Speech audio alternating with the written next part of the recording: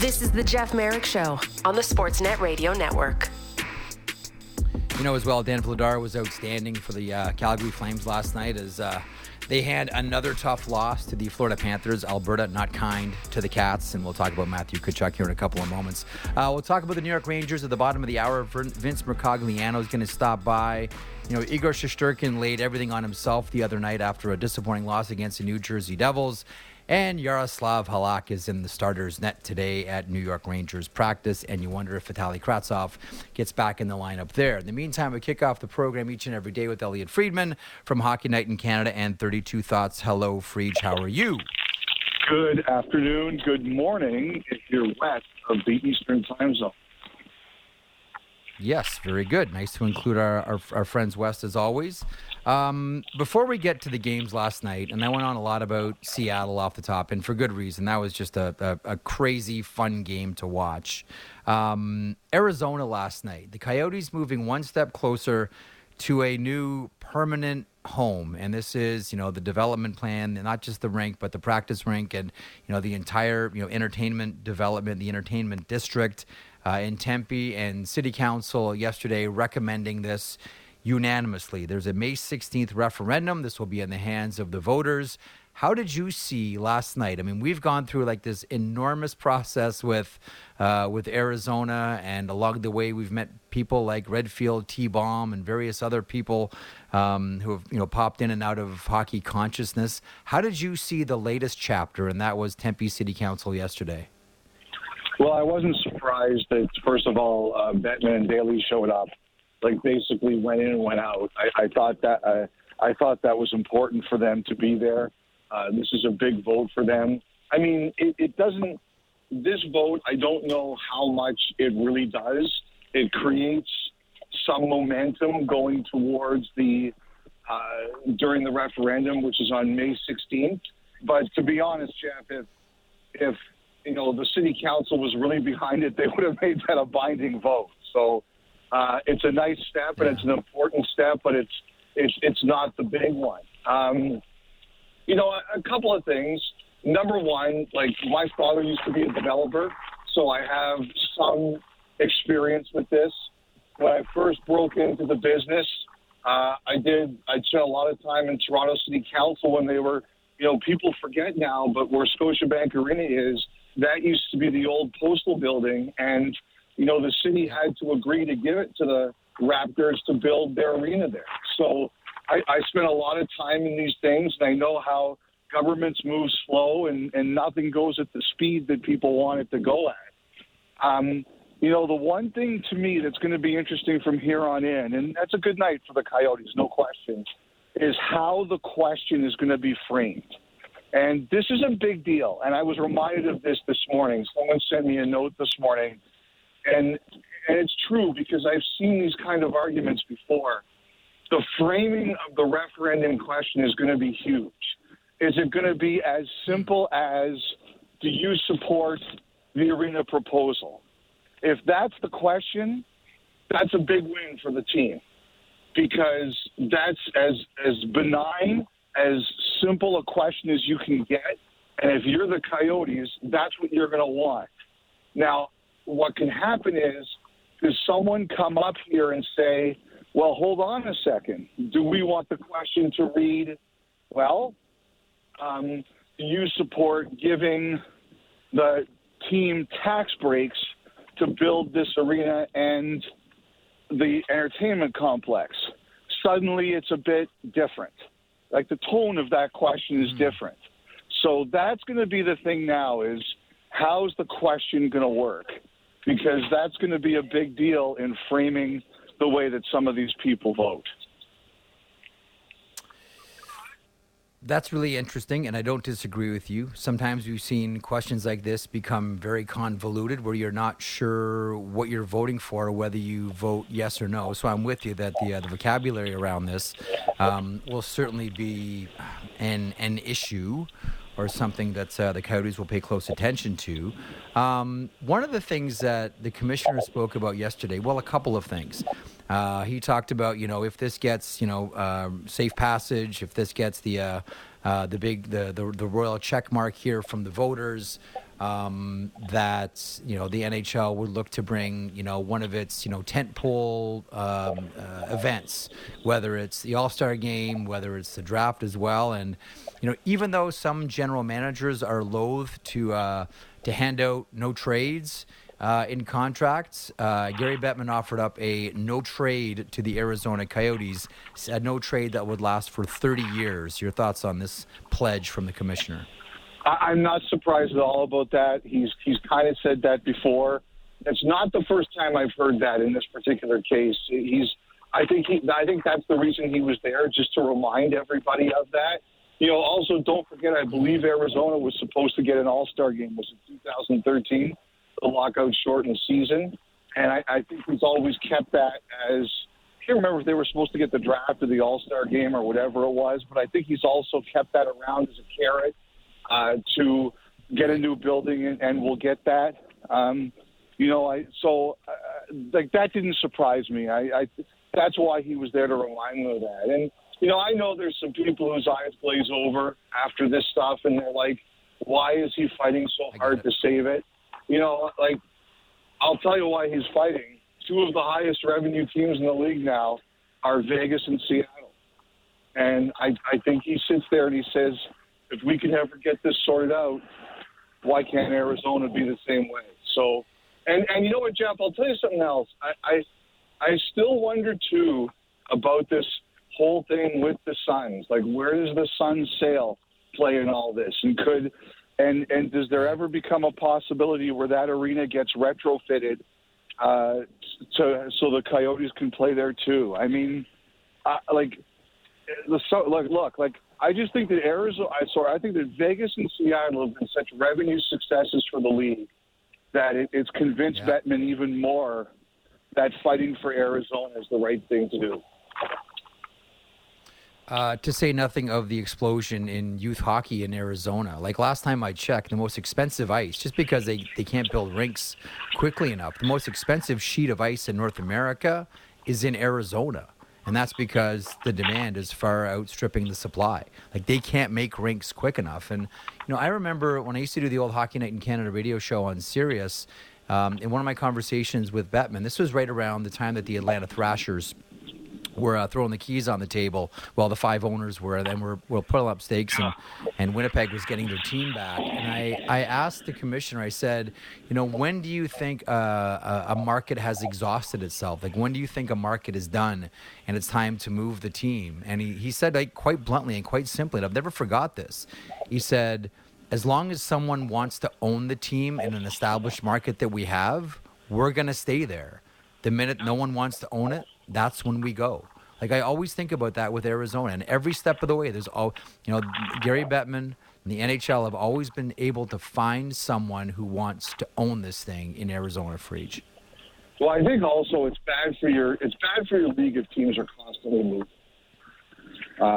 and it just makes your league look unstable, right? And I think he's a believer in that too. I just got a note from someone. Arizona gift clause. Don't forget about Goldwater Institute as well. I would imagine this would be there's going to be special opposition. There's going to be opposition. No question about that. Like there always is. Nobody thinks this is not going to be smooth. But right now, I don't have a problem with referendums. Let the people decide. And, the politicians aren't going to decide it. The Goldwater Institute isn't going to decide it. The people are going to decide it. And now we're going to get our true referendum on Coyotes hockey from the people who will have to buy the tickets. And that's probably the way it should be. May 16th, as we mentioned. Okay, a couple of things. Going into last night, you talked over the past couple of days, actually, about the Winnipeg Jets and the Colorado Avalanche. Now, the caveat here is, and I know injuries are something that all teams go through, the Avalanche are particularly banged up right now. But the Winnipeg Jets just ran over them last night, 5-0.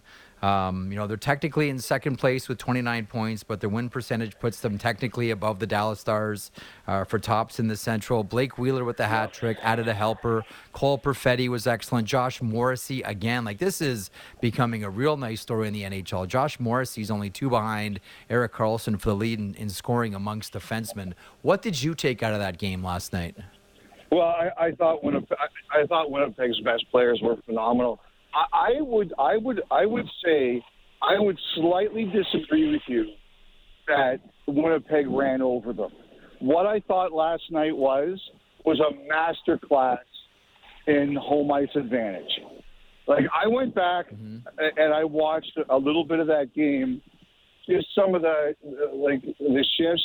When it was a blowout, I went back and I watched some of the shifts, and you watch how Bonus and the Jets coaching staff, and those players were alert too because they clearly knew it was coming. You watch how they got that top line away from McKinnon, and it was basically there was a time there when basically Bednar and Bonus Bednar was chasing Bonus. McKinnon would come off the ice, the Wheeler line would come on, and then Bednar would try to get the McKinnon line back on again, and it was if you look at the shift chart from that game and then watch some of the game itself, it's a phenomenal cat and mouse game. And Bonus used home ice advantage to he got them out there in matchups where they were better and they dominated. They absolutely dominated. The Lowry line had a lot of trouble with the McKinnon line. There's no shame in that. McKinnon was phenomenal. Yep. And Hellebuck gave them the saves they needed. But I got to tell you, Winnipeg's big guys, they clobbered everybody else they got put on the ice against. It really was a master class in using the home ice advantage to your advantage. It was really impressive to watch. I got to tell you, that Kyle Connor, everybody knows what a good shooter he is.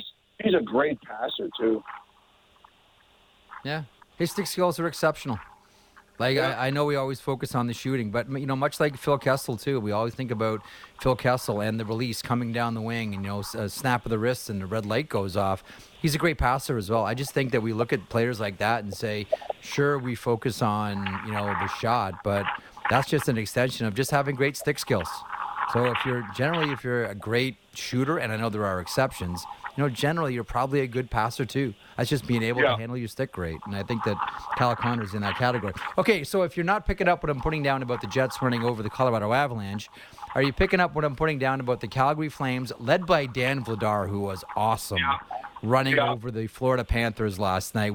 And by the way, this is, when you talk about masterclass, Calgary fans last night delivered a masterclass on how to treat a returning player who left in controversial fashion. The standing ovation for the video tribute, and then when it was over and they dropped the puck, they went about booing him every time he touched it after. Elliot, that was a Picasso by the Flames fans last night. Yeah, I thought they did a great job. I really did. Plus, it also helps when your team jumps out to a quick lead like that and you're completely in control of the game. That makes it a lot easier. I have to say, I thought I'm a little. I was worried about Florida this year. I wondered if they'd be able to defend, and I'm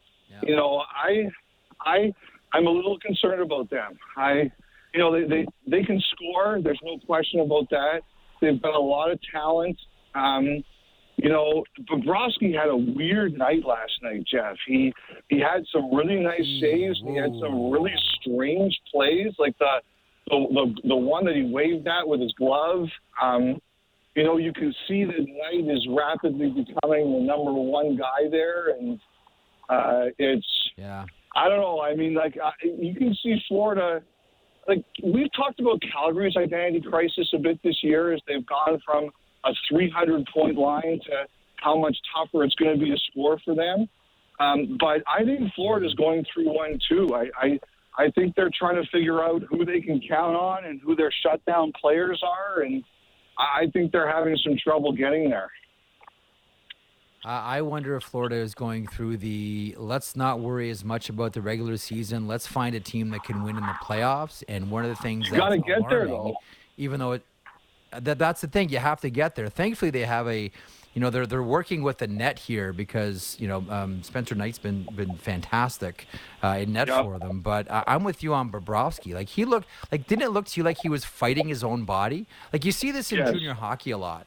When one of the kids, like who's just lighting it up, goes through a growth spurt, and then all of a sudden, they're invisible and they look real awkward. Bambi on, they look terrible. And you're saying, hang on a second, 2 weeks ago, and I'm watching Bobrovsky last night, and I'm like, you're a long way away from puberty here, but it looks like you're fighting your body. Like you're not having growth spurts anymore. It was bizarre, Freeze. The way he got his body, like, it was bizarre. And I'm walking away, and I'm like, man, Bobrovsky's hard to hit tonight, and he's doing it all himself. That was a tough one to watch. A fun one to watch was Seattle.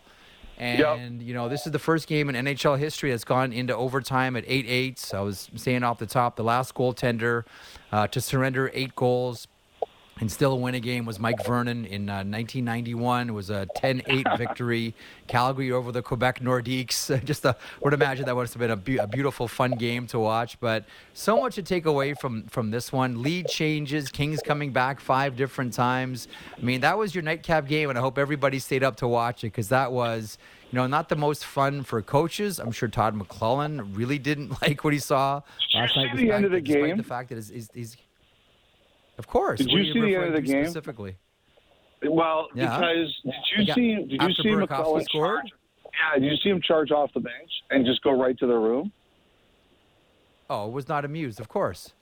No, like that was one of those picture tells 1,000 words. Burakovsky scores to win the game.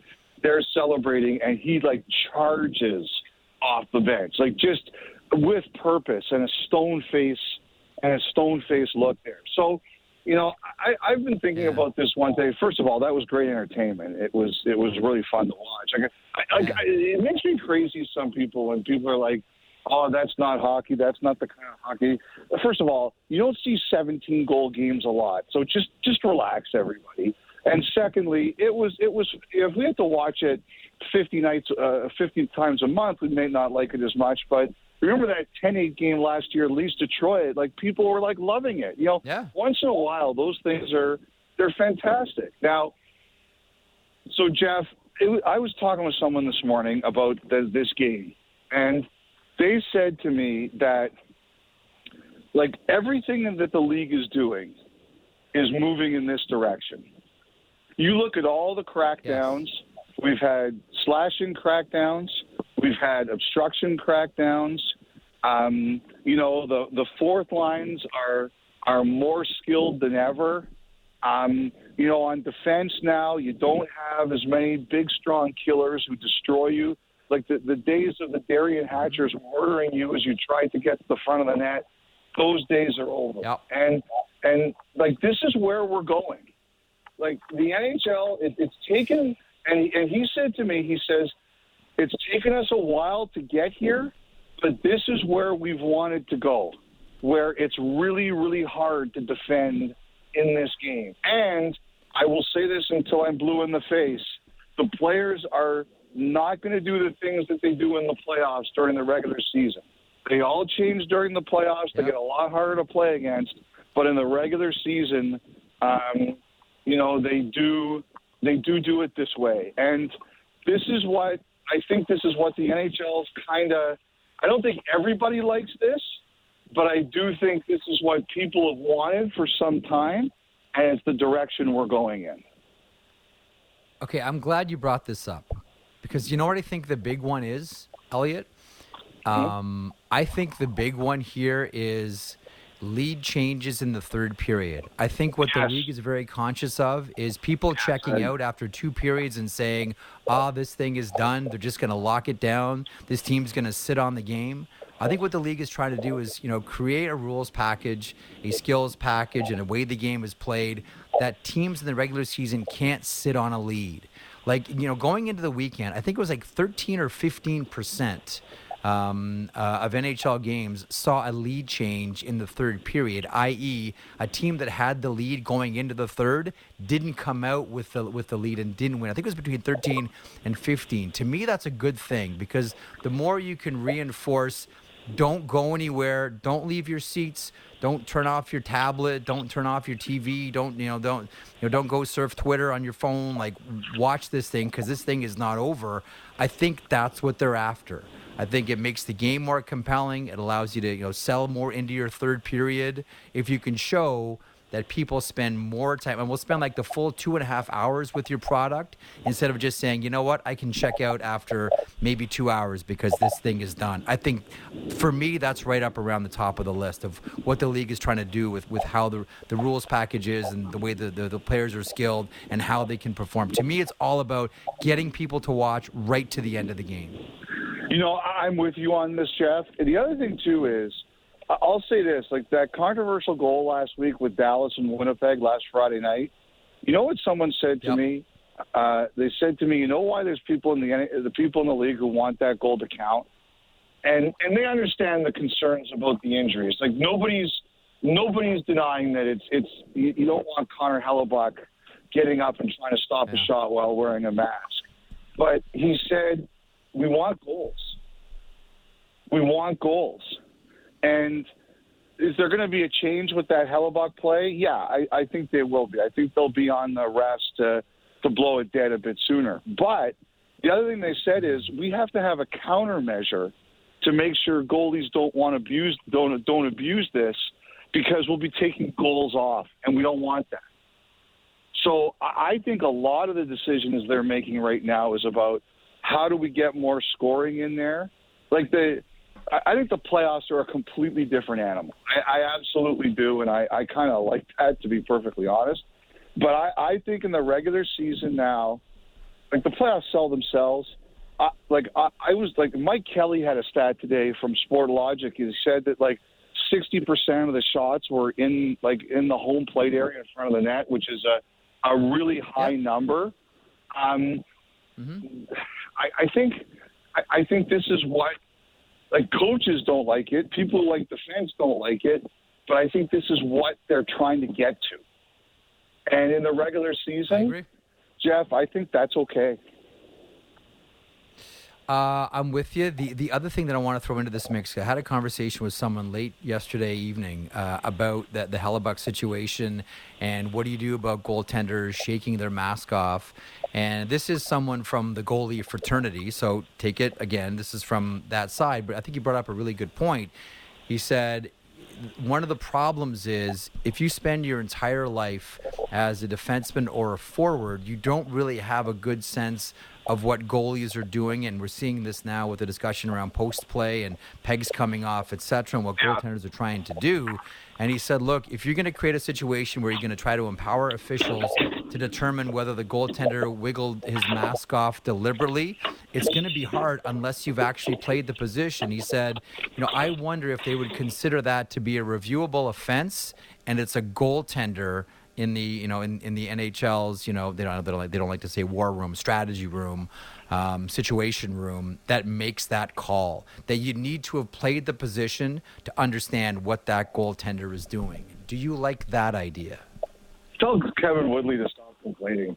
That it was not Kevin Woodley. It was not Kevin Woodley. It was not Kevin. I just wanted to show you out, Kevin. Just kidding.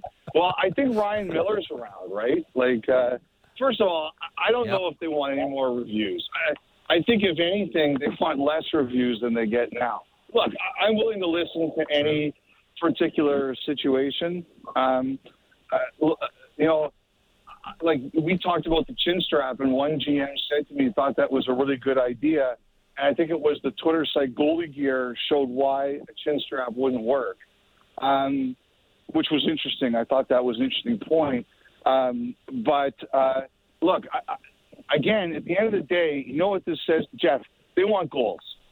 The save percentage this year going into last night's game was .905, and that would be the lowest in 15 years.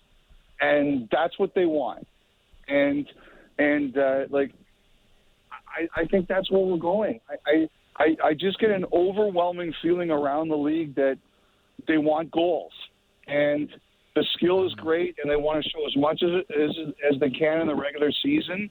And if you really do think about it, Jeff, the way that the defense was played, I don't know, 15 years? No, before the Cap era, you can't play defense like that anymore.